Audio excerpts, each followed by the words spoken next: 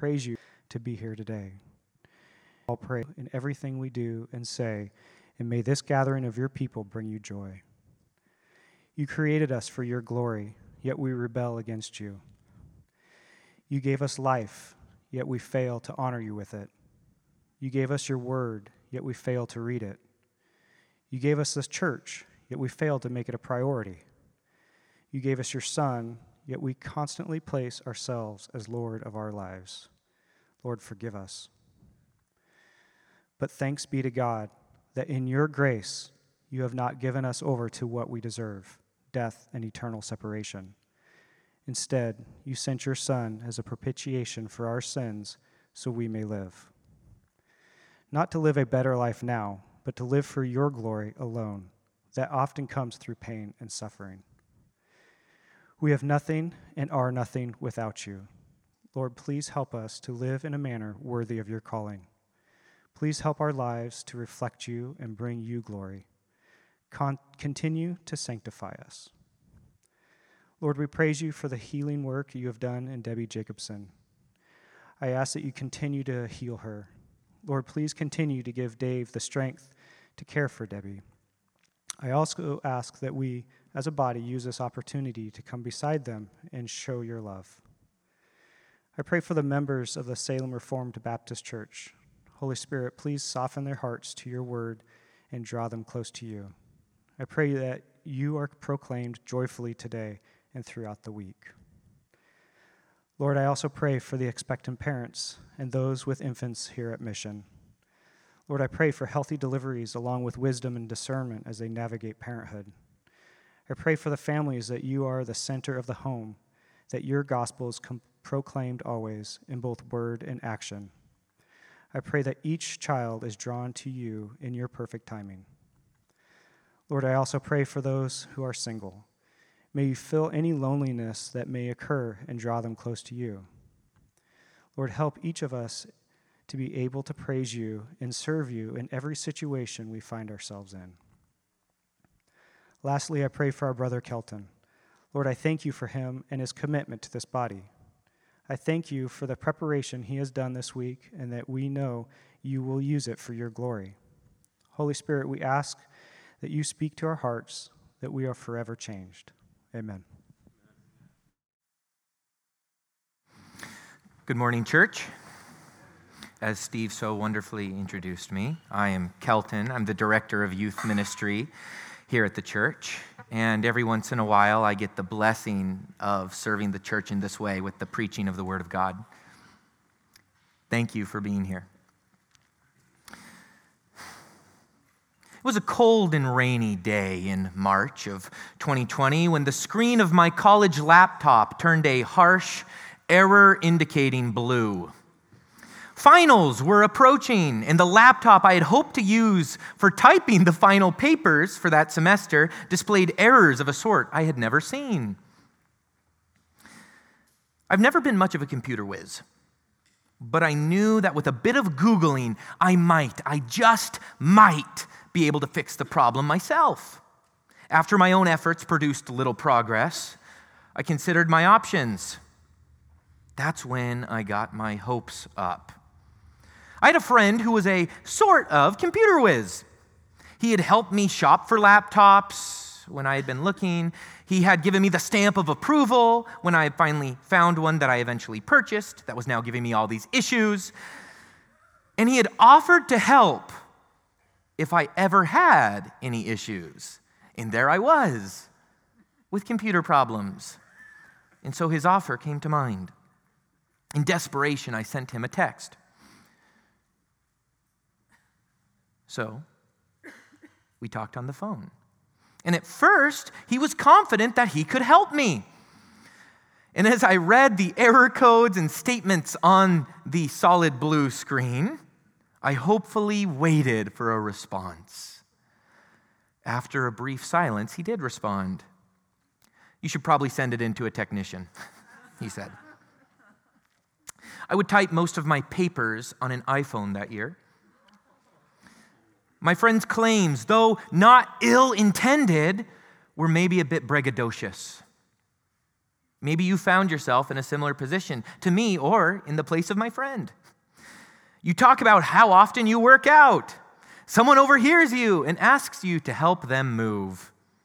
When it comes time to actually move the heavy stuff, you find yourself helpless. As an excuse, you say that you had a really hard workout the day before. Sure you did. You boast in how much information you know, and your friends then invite you to trivia. And you find yourself only knowing that you have let your team down as you stare blankly at question after question. Maybe you tell your boss you're proficient at Excel. And though you thought you were proficient at Excel, you quickly discover that you are out of your league.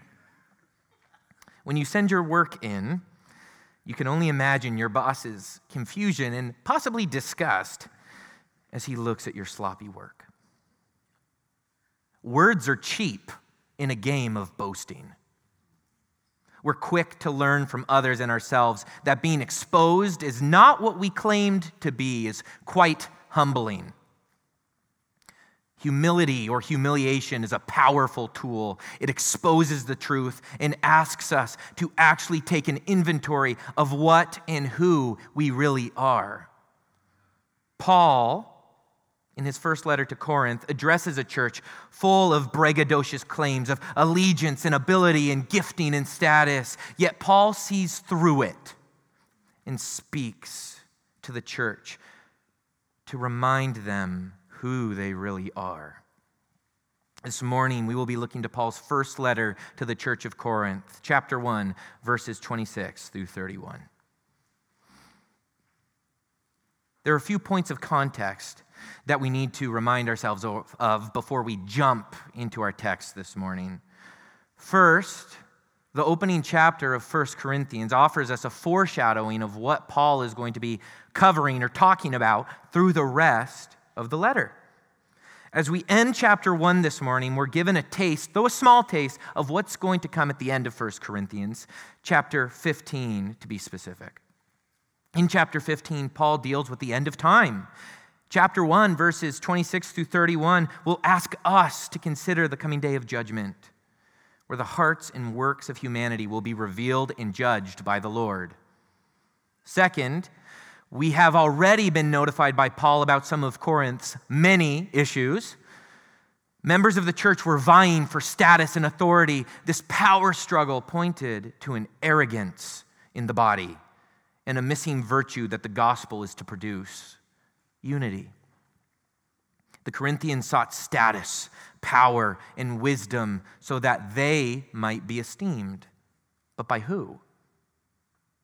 Paul will challenge the arrogance of the church while also encouraging them in correction. And third, we must consider the pericope, our section of text prior to this one. Paul has just laid out the power of the cross and its message. The cross and its message are considered foolishness and absurdity by those who do not believe. What was understood as weakness by the world had the power to save according to the Lord. In fact, the message of the cross was the wisdom and power of God. Paul has informed us that the ways of the Lord are different than the ways of man. Paul continues this flow of thought into our text this morning. And in our text this morning, Paul will ponder God's display of wisdom and power by now looking to the body of Christ.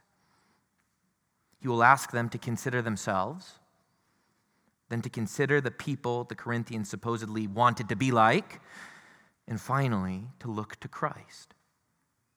If you've not already, open your Bibles to 1 Corinthians chapter 1, verses 26 through 31. 1 Corinthians chapter 1, verses 26 through 31. For consider your calling, brothers. Not many of you were wise according to worldly standards. Not many were powerful. Not many were of noble birth.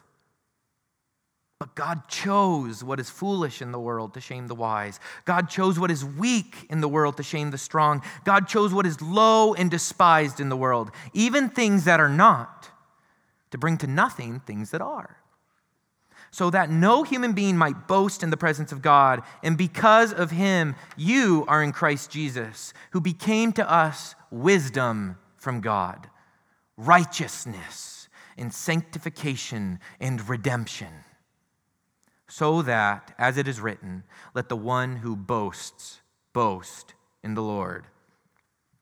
From these last few verses of 1 Corinthians 1, we find Paul's argument to be this: boast in Christ, our salvation. Boast in Christ, our salvation.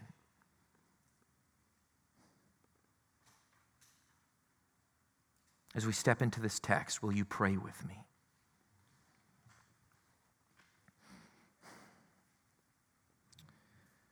Lord, you have given us your word that we may know you. Your word is power, active in convicting, correcting, encouraging, and comforting. As we come to your word, we admit that we are arrogant. We are quick to boast in our works and deeds, turning away from you. As we look to your word, soften our hearts, convict us of our sin, and guide us in our obedience to you. Make us reliant on your mercy and grace, justice and power. Remind us of who we were without you and who we now are in Christ. It is in his name we pray. Amen. Let's turn our attention to the first verse of this morning. Verse 26.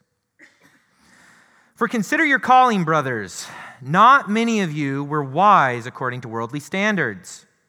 Not many were powerful. Not many were of noble birth. Looking to verse 26, we see Paul ask the church to consider its calling. In asking this, Paul is telling the brothers and sisters of Corinth to think back to when they were called by God, but also to remember what they were called into and whose service at that. Paul then helps them remember, for based on the arrogance displayed by the church, they seem to have forgotten. Essentially, Paul is telling them to look around the room and into their pasts. Not many of you were wise according to worldly standards, writes Paul. Not many were powerful. Not many were of noble birth. Our first point then is this: the ragtag body of Christ. The ragtag body of Christ. Paul's commentary on the makeup of the church population is direct, but not spiteful or mean. In calling the believers of Corinth brothers, Paul is calling upon their common faith, unity in Christ, and his love for them. Based on our understanding of Corinth, this lowly makeup would also not have been shocking. We again think to who would have made up the people of Corinth: retired soldiers and former slaves. While there would have been some amongst the body potentially who would have been considered wise, powerful, or noble according to worldly standards, the vast majority were quite the opposite.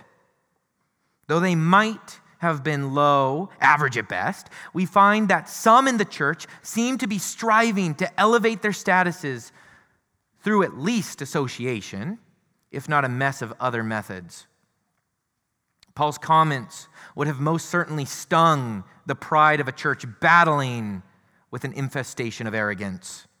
Paul is telling the church that when God called them, they were fools, weaklings, and lowlifes. Now, we must acknowledge that the ideas of folly and weakness found here were present in our last chunk of text. And Paul's point was that what the world considers as weak, the Lord has used to display strength. In a brilliant rhetorical method, Paul is already preparing us to associate with Christ in our weakness. Yet there would have been many in the church who were startled by Paul's supposed name-calling. They quite possibly would have been too offended to see the argument taking shape. Why would Paul bring to attention our foolishness, our weakness, our lowliness? Some might have asked. Paul has only spoken the truth. A common phrase that we're quick to throw around is that the truth hurts. This is the case if we are in denial of the truth. If someone lovingly points out your sin and your response is offense, you ought to consider the posture of your heart. Christianity demands a true view of self and others. Before we can be saved, we first must acknowledge that we need to be saved. Sick people go to the doctor. If we deny our illness, we deny our need for diagnosis. We must consider the ways that the world attempts to mask its foolishness, weakness, and lowliness. It looks to achievement. We collect accolades, awards, promotions, and goals to show the strength of our determination. We determine our worth by the size of our paycheck, the things we have done, and the trophies we've been awarded. The world looks to ability. We convince ourselves that we are irreplaceable in all that we do. We boast in what we can do, and then we look down on others who cannot match our skills, especially the ones that we determine as important skills or abilities. It hides in knowledge. We set resolutions to read more books. We seek degrees and enjoy getting bogged down in the trivial. We always have an answer, and we're always right, or at least sound right. It hides in spirituality. We do all the things that make a good Christian. We go to church and make sure to raise our hands extra high and pray extra loud. We find special knowledge and wisdom that we are the source of. It looks to status. We hide from the truth and what others say about us. We look down on those less connected and sociable than us. We hide. We ignore and we run from the truth of who we are. Instead of hiding, ignoring, running from who we are apart from the Lord, we must face it and face ourselves. In some way, Paul commands it. Consider your calling. Though easy to miss, there's a powerful application in store for us from this verse. Check your pride, arrogance, and boasting at the door. When we face hard conversations with a brother or sister in Christ, leave your pride behind. When we go before the Lord in prayer, set aside your entitlement. As you open the Word of God, cast away your ego. Remember your lowliness, for it prepares your heart. We must also acknowledge that Paul is telling the church to remember who they are collectively. What is the gathering of the saints supposed to be? Remember your calling. Remember what you were called to. What is the gathering of saints supposed to be?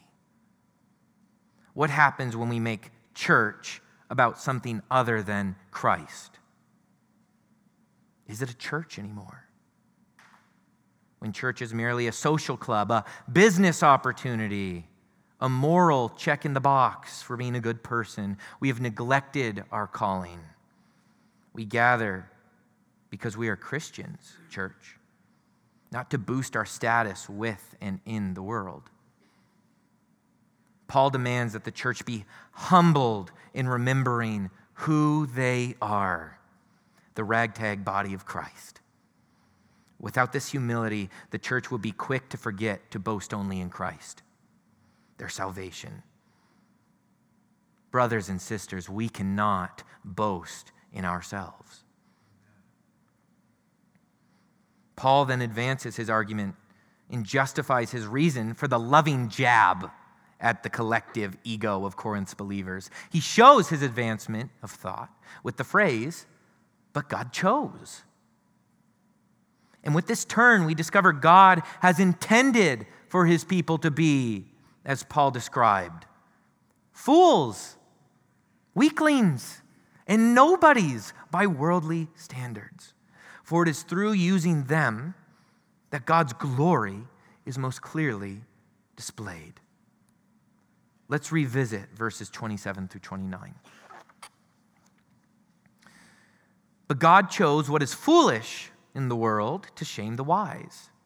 God chose what is weak in the world to shame the strong.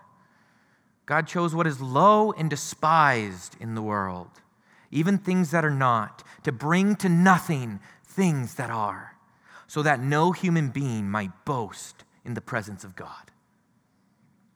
And so we find in these verses our second point. God humiliates boastful humanity. God humiliates boastful humanity. Paul carries over the statements from the last verse into the next few. We find that the Lord has special use for those deemed foolish, weak, and low by the world. To fully grasp this section, we should address the phrasing of verse 28 because it's unique and interesting. But Paul's parallel logic helps us to understand. Foolishness matches wisdom, weakness matches strength, and so lowliness would match nobility. If this logic stands, then the phrase things that are not refers to the low and unestablished, and the things that are refers to those who are established. 1 Corinthians 2:6 will further support this reasoning, speaking of the rulers of this age who are doomed to pass away. The things that are established are doomed to pass away. We then might say that God uses the low and despised to bring to an end the dynasties and authorities of this world. Again, this third category matches the third found in verse 26, those not of noble birth. Here, low status is seen as the opposite of nobility. This parallel set of three is not the only connection to the last verse. The calling of God's people is an idea that certainly runs adjacent to the choosing of people by God. God's people were called by Him. God's people were chosen by Him. And it is these people who the world deems as foolish, weak, and lowly that the Lord chooses to shame who the world calls wise, strong, and noble. How might this work? Consider with me a schoolyard hypothetical. We are setting teams for an old-fashioned game of kickball. One team is full of decent athletes. The other team is composed of people far less athletically gifted. Both teams have talented coaches. But the team of skilled athletes is so convinced of their gifting, they refuse to be coached, to seek any counsel from the person who's over them. In fact, the athletes refuse to work together. They're all convinced they should be the star of their team. And so a mess is made. On the other team, the untalented players, understanding that they don't stand a chance without help, are quick to follow what the coach teaches them. They train and stretch and practice. And on the day of the game, the underdogs are triumphant. They work as a team, uninterested in proving their own worth or glory. Our remarks about this team after the game would not be about how talented the players are, but how good their coach was. The glory is truly due to the coach.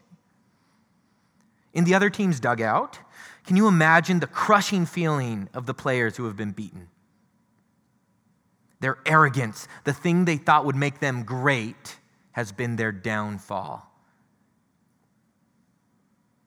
It's exposed them as fraudulent, Earthly talent, power, and status lead to arrogance and downfall. Proverbs tells us, pride goes before destruction and a haughty spirit before a fall. It is better to be of a lowly spirit with the poor than to divide the spoil with the proud. We often think of this proverb in earthly contexts, but this proverb actually reflects the eternal way of things. Bringing pride for our works to the gates of heaven and expecting them to open is true foolishness. Earthly wisdom, power, and status produce a false sense of worthiness. The arrogant are like children bored at the Sistine Chapel, scribbling away in a coloring book, boasting to a parent that they have colored within the lines. Arrogance blinds us to the truth. It inflates our works and hides reality. Humility, on the other hand, opens our eyes. Consider with me the power of humility. In humiliating the wise, strong, and noble, the heart might grasp the desperate situation at hand. When we're brought low, we see our desperation, our brokenness, our neediness. Paul would have been well acquainted with this idea and would be able to speak personally of it. Once being an arrogant Pharisee, Paul would have claimed Christ to be a fraud and fool prior to meeting the Lord, of course. Paul, once a proud Pharisee and a zealous adherent of the law, was now considered an enemy of the sect he once was tied to. And consider his commission to preach the gospel to Gentiles, something that would have been considered outrageous by who he formerly was. Paul had been humbled, and in his humiliation, he was called. If we're familiar with the narrative of Scripture, we're not surprised by the testimony, the calling of Paul, or what Paul writes in verses 27 through 29. Instead, we're grateful for such clarity and conciseness. This has been how the Lord has always operated in the call of the lowly, in using the lowly to shame the proud. Consider God's covenant and promise with Abraham, a childless old man. If you're trying to found a nation, you're not going to start with Abraham. He doesn't have an heir. Yet God chose Abraham, for only the Lord could be given the glory for what would happen. Consider the Lord's words to Israel. It was not because you were more in number than any other people that the Lord set his love on you and chose you, for you were the fewest of all peoples. But it is because the Lord loves you and is keeping the oath that he swore to your fathers. God's covenant with the people of Israel was not based on their might or power or numerous members. Out of his faithfulness. Consider Jacob, the younger and weaker brother, a schemer and deceiver. God chooses him to carry on the line of Abraham. Think of Gideon, the youngest man of the weakest family in the tribe of Manasseh, according to Gideon. Consider the Lord's words to him as his army was reduced. The people with you are too many for me to give the Midianites into their hand, lest Israel boast over me, saying, my own hand has saved me. Church, most importantly, consider the cross, which most perfectly displays the methodology of God. Life and salvation from death on a cross, resurrection from the dead, deity and humanity in one person, foolishness. A Savior and King who allowed himself to suffer, who willingly went, who gave no effort to vindicate himself, beaten and nailed to a tree, weakness. The carpenter's son hung up for claiming to be God, only to be mocked by the people he came to save, dying the death of a criminal, lowly and despised. Church, it's now the cross and the King crucified upon it who stands as the end to all boasts. Perfect in his wisdom, his power, and his glory, Christ has humiliated the efforts of the world's wise, strong, and noble. Their feats and works cannot save them from their destruction. Christ's work has declared him as worthy. So who may boast before God? In saying the word boast, we talk about what we take pride in. For the context of this passage, we cannot deny the sense that the word is being connected in some way with salvation. What can we claim to our name to save us? What is ours that we may offer to God, that we may be spared from judgment? Scripture promises a coming day of judgment where humans will have to stand before God and answer for their works and boasts. The claims of earthly wisdom, the acts of worldly might, and the respect of fleshy nobility will melt away like candle wax in the burning and holy glory of the Lord. He has humiliated humanity, what we have declared as weak and lowly and foolish has been revealed as true wisdom and power and status. The greatest of our works cannot save us from death. By our own accolades, we cannot enter the eternal presence of God.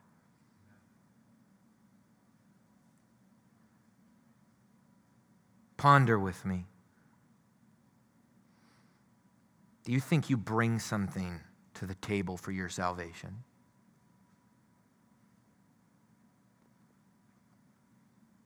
Do you think you bring something to the table for your salvation? Our theology informs us that such is not the case. But what does your life say? What are you quietly offering to God that you believe is worth the debt of rebellion against your Creator? What sin are you comfortable with? And what do you use to excuse it? I work really hard, God.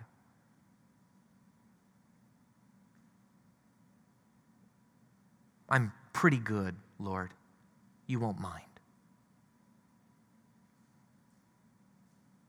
I have a lot going on, Lord. What are we bringing to the table in hopes that God will excuse our sin?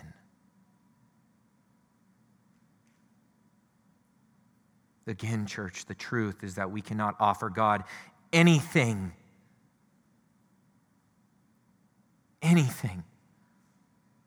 from our own works or power to satisfy the debt of sin. Christ speaks of the great difficulty those who love their wealth will face in entering the kingdom of heaven. In fact, he essentially says they will not enter the kingdom of heaven. What comes to mind when we think of this is wealth is their boast. But I believe there's something deeper behind their wealth, their love of money. It's that the boast is ultimately found in the individual. I am wise. I am strong. I am a good citizen. I am a hard worker. I am gifted. I am entitled. The central theme of this error is me. And that is exactly why God must bring me low. It's why he must bring us low. For to think we possess strength the Lord cannot match, know something the Lord is still to learn, own what God cannot grasp, or to have glory that the Lord is lacking, that is foolishness. In describing the wise and foolish, weak and strong, lowly and noble, Paul has made it clear that before the Lord, both are unable to boast in any of their own accomplishments. So why boast in our accomplishments, our accolades, our status? I wonder if the book of Ecclesiastes came to Paul's mind as he wrote, the folly of wisdom, might, riches, power is that none of them can deliver us from death. Meanwhile, the suffering, the sorrow, the punishment, and the death of Christ accomplished deliverance from death. Deliverance from death for his people. Christ's work did what no other work has done or will do. And this is the basis for the humiliation of a rebellious and arrogant humanity. Our works have not, Christ's have. So what do you boast in? Search your heart, church. Where do you place your value and pride? Where do you grow cold and bitter if questioned? What good will it do if you cling to it? Either we are numbered amongst the ragtag lowly alongside our Savior, where God receives the glory, or we are numbered amongst the paradoxical, the wise who are truly fools, the strong who are actually weak, and the noble who are actually lowly. Before God, all will stand without a boast in themselves. The Lord's people acknowledge this, while those with hardened hearts refuse it. Church, we must boast in Christ, our salvation. For the humiliation of our works has revealed there is no way to be saved by our own doing. Paul makes one more point in our text, shifting our attention now to Christ. Let's read verses 30 through 31. And because of him, you are in Christ Jesus, who became to us wisdom from God, righteousness in sanctification and redemption, so that, as it is written, let the one who boasts, boast in the Lord. Because of the same God who chose the foolish, weak, and lowly, the same God in whose presence no one may boast of their own works, the Christian is in Christ. The God who called and chose us has placed us in Christ. We've already considered the cross and work accomplished by Christ. We now must see what the work has done. In his total work, Christ became our wisdom from God, righteousness, sanctification, and redemption. It's in who Christ has become to us that we find our final point. Christ, our salvation and boast. Christ, our salvation and boast. Wisdom, righteousness, sanctification, redemption. These are theological words, and they ask us to turn our attention toward salvation. Christ became our wisdom from God. This is the counter to earthly wisdom. This wisdom is a fear of the Lord, a knowledge of who God is, the perfect creator, and who we are, the rebellious creatures. It leads us to crying out to the Lord for forgiveness and mercy. Christ became our righteousness, our status before the Father. Another way we might say that is that Christ is our justification, or that by Christ we are justified, cleared of our sin and wrongdoing, declared innocent. In Christ, the Christian has right standing before the Lord. Christ became our sanctification. He is what or who makes us holy. He is the image we are now made into. And He is our cleansing from the filth of sin and rebellion. He's our entrance into the presence of God. Christ became our redemption. He is what brings us out of the consequence for sin, out of death, and He is the offering, the very payment that purchased us. He is our deliverance from darkness into light. Christ isn't just who gives us the ability to be saved. He is who saves us. And because of all of these things, we might stand in the presence of God for eternity. Christ's work has done what ours never could, can, or will do: save us. And it is for this reason that we now must boast in Christ and Christ alone. Christ is our wisdom, strength, and status. And His wisdom, strength, and status are perfect. As we've seen, Paul references Jeremiah 9 to conclude his argument. In actuality, we see that Paul's entire argument is borrowed from Jeremiah 9. For the people of Israel, as they faced exile to Babylon, they were to boast in the goodness of God, trusting that He would deliver them in the midst of their hardship. Now, we boast in Christ, knowing He has delivered us. Our salvation is complete in Christ.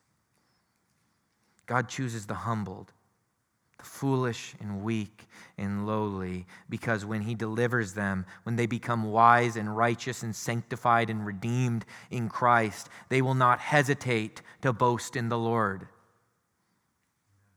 The humble understands that we didn't bring anything to the table, that what has been produced in them is sourced in God, not ourselves. Church, there are movements today that view Christ as only a part of the Christian faith, a part of salvation. A person adhering to this conviction would tell you they believe in Jesus. They would tell you that Jesus is the Son of God and that He died for their sins. But if you were to ask them how someone can be good, how someone can be declared as righteous, they would not source a person's goodness or righteousness in Christ, but in their own works. They might say that they're saved because they're a good person and they do the right thing. Yeah, I believe in the gospel. I do my best to be a good person. They might list off their works, what they've done, what they've accomplished, how spiritual they are, how gifted they are. Corinth soon will do this.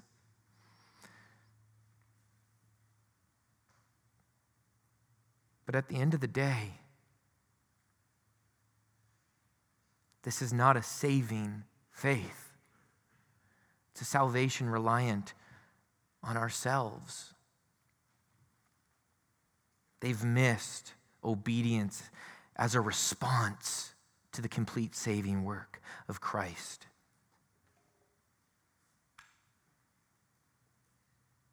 Church, for ourselves, we must consider ourselves as lowly. We cannot believe that God needs us. God doesn't save us because we are just so likable, so lovable, so spectacular or special. God chooses us out of his grace and mercy, not necessity. And God's use of the weak, those who have nothing to boast in, is evidence of this. For when God triumphs, and when he uses us, our response is not to boast in ourselves, but to give him the glory and praise. Church, for your heavenly wisdom, the Lord gets the credit and praise. For your new heart in conversion, church, God gets the credit and praise. For your continual reforming into the image of Christ, God gets the credit and the praise. Church, for our might to endure suffering and trial, God gets the credit and praise. So when we sing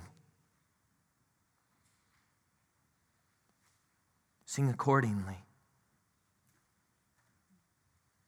God deserves the credit and praise. Worship. Don't be absent in the gathering, not sitting here. Please gather, but more so absent in heart. When you read the Word of God, don't do it to check a box, but because you desire to know the God who has saved you.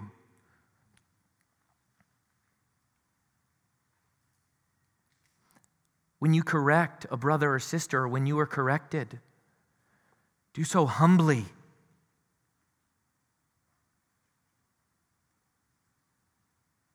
Our arrogance often gives evidence when we're bitter. And our arrogance offers a need to repent. In all these things, church, in our life, who are you giving credit to? Who are you boasting in? We must boast in Christ, our salvation. He is our only hope. To boast in anything else is death. To boast in Christ is life eternal. Will you pray with me?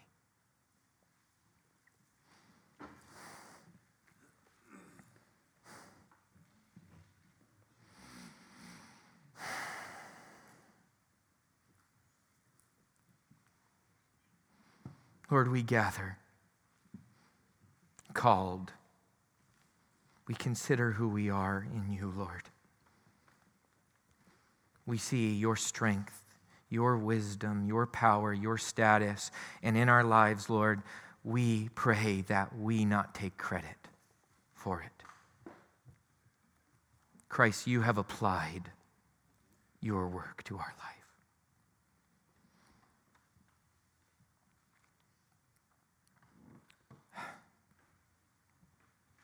Your goodness,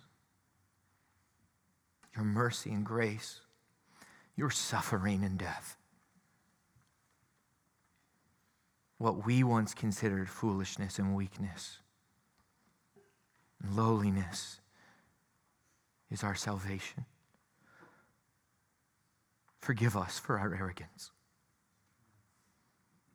Lord, I pray that in all that we do, that our boasts are not founded in our works, our actions, our strength or wisdom or status, but in Christ's.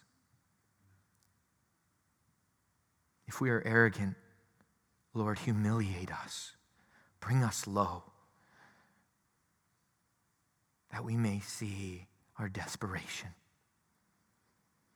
And Lord, that we may then cry out to you, our Savior and our King. In the name of Christ we pray.